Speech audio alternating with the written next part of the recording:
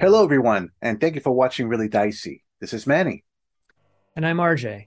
Today we're reviewing Spelljammer Adventures in Space for Dungeons and Dragons 5th edition from Wizards of the Coast. It's a reboot of a classic setting from the days of 2nd edition Dungeons and Dragons, about 30 years ago back in the 1900s. If you like this or any of our videos, please like and subscribe. YouTube has notified me that over 250,000 people have viewed our videos, which is phenomenal, but very few have subscribed. And if you could do so, it would mean a lot to us. Okay, so this set is Wizards of the Coast doing something very different. Their previous setting books are just one book with about 200 to 300 pages.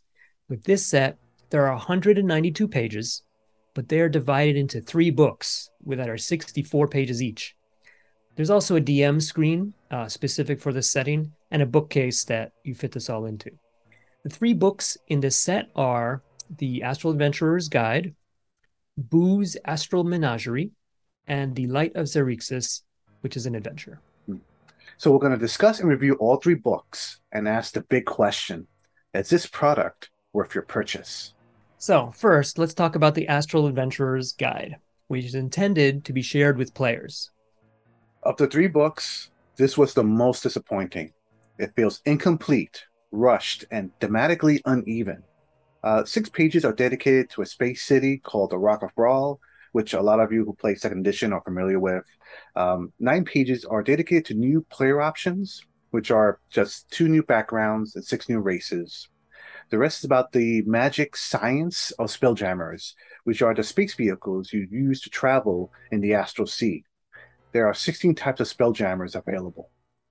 Definitely the best part of the book is the art and descriptions of each of the ships. Yeah, the Spelljammers have interesting designs. A few have useful abilities, but the majority of them are pretty much the same mechanically, but they look very different. And there are maps of the interiors of each type of ship. Outside of the art for the Rock of Brawl, the setting doesn't feel alien enough. It's generic enough they can take most of this city and put it into any part of the Forgotten Realms. The end with the Beholder bartender is cool, but it leaves me with some obvious questions it never addresses. You would definitely need to homebrew a lot of new elements to this space city unless you are fine with generic elements in your adventures. Despite that there is a great selection of spelljammers to choose from, the rules for navigation and combat cannot get more bland. I wish it were more exciting or silly. Oh, and here's a hint: if you don't want to deal with your ship's air bubble going bad, buy a bunch of plants. Solved. Yeah, it seems like everyone in this setting should be using this new plants provide air technology, but there's only one type of Spelljammer that does. It seems very odd. But the astral sea travel is simply spending time since you can't get lost. It's only when you get into a wild space system that things get interesting. Ship to ship combat is super simple. Basically, you can maneuver your ship in any way you want without restriction other than it has a movement speed. So, yes, in a single turn, you can pivot on a dime twice, make it do 12 barrel rolls while firing all weapons, and then do a loop de loop. These rules are not really designed for anything more than closing to boarding range or fleeing. Some of the new racial options, like the GIF or GIF, which are a race of hippo people, are fine for the most part. I was very disappointed with the Three Queen. The Three Queen are mantis people with four arms. So when you fight the NPC version of a Three Queen, they have multiple attacks. But the player version of Three Queen doesn't have an extra attack or a minor action or anything, not even at later levels. So I don't know what's the point. Well, playing a Thickreen does let you use two hands for fighting and still have hands free for casting spells with somatic components.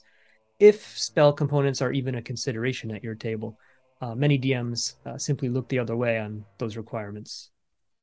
And the Hadozi are the center of some recent controversy, of course, as well as having a terribly abusable glide trait. But these issues are already changed in the digital version, so be aware that your print version is already out of date. Blue's Astral Menagerie is Spelljammer's 64-page monster manual. I was pleasantly surprised by this book. I expected most of the entries to be like the space version of dwarves or space version of halflings or more anthropomorphic creatures. There are a lot of horrifying monsters in here, from cosmic horrors to solar dragons.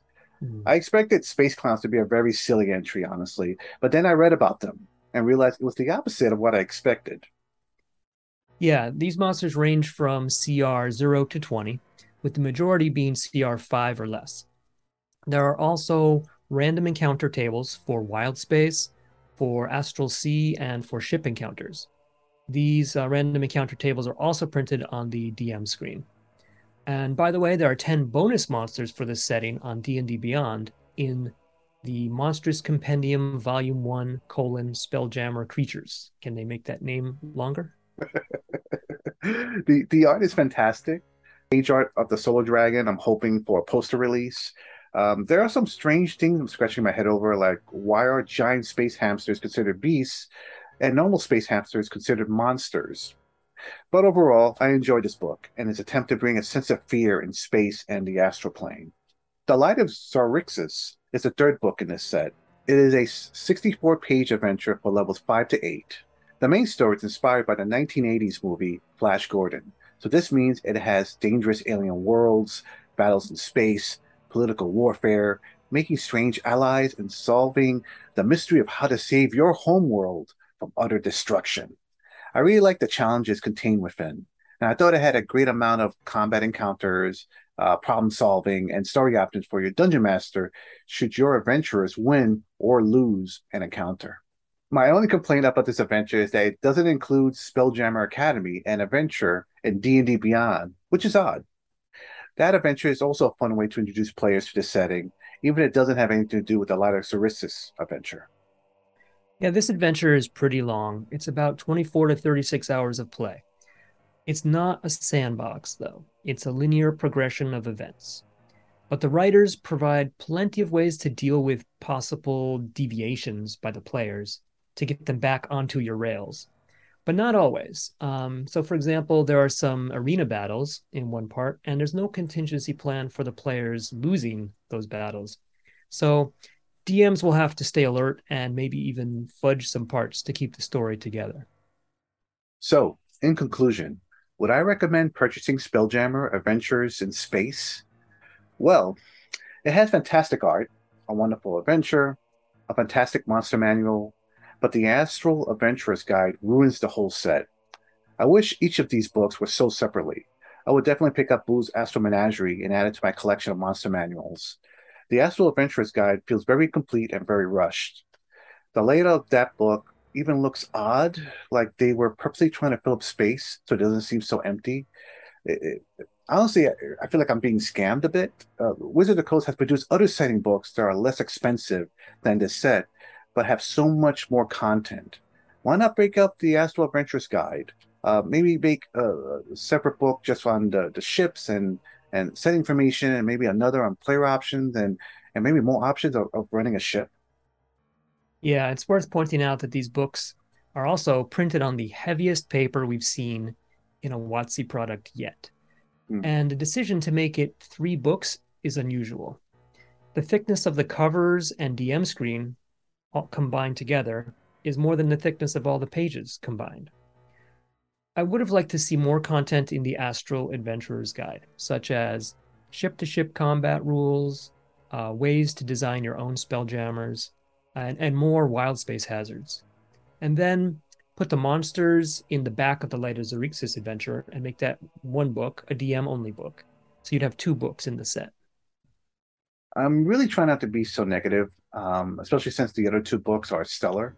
If you're looking for a set that has good monsters and adventures, and you want navigation and ship combat to be as basic as it can possibly be, with no rules to create your own ship and no rules to make your own planets, civilizations, new alien NPCs, and communities, then this set is for you. If you'd like to spend more money for less content, here you go. As an aside, the DMs Guild has Spelljammer content that fills in a lot of these gaps. RJ, if I may ask, why do you think they haven't tied this book into Journeys to the Raven Citadel, which just came out last month? How exciting that would have been. Yeah, I think That would have been great. I would probably make the Radiant Citadel and all of the mini settings it has as wild spaces for a spelljamming party to visit. Anyway, to answer my question, would I recommend you buying this, the viewer? No. Starfinder, Star Trek, the RPG, Star Wars D6, Traveler, Death in Space. There are so many better options out there. Wait, if you want to run a space mission in 5e, Dark Matter by Mage Hand Press is also an option. Look at this. This is the same price as the Spelljammer set, but this has almost 500 pages of information for you. After reading the Radiant Citadel, I'll be honest, I feel let down because uh, I know Wizard of the Coast can do so much better, and I hope Wizard of the Coast can really like take a look at this product again and maybe publish a companion book. Yeah, I think the Light of Xerxes adventure is pretty enjoyable, though. It's silly space adventures, yes, but it hits all the spaceship tropes really well. And the rules as provided, even though they're light, they're just enough to support this adventure. If you're planning to play Light of Xerxes, then spending 40 to 70 bucks on this set for 24 to 36 hours of entertainment is a calculation that only you can decide if it's worth it. I wouldn't buy this set to collect, but I would buy this if my group wanted to play that adventure. Thank you for watching. If you enjoyed this program, please like the video and subscribe to our channel and water your plants. Take care. So we're going to discuss and review all three books and ask the big question: is this product worth your purchase? Spoilers, no.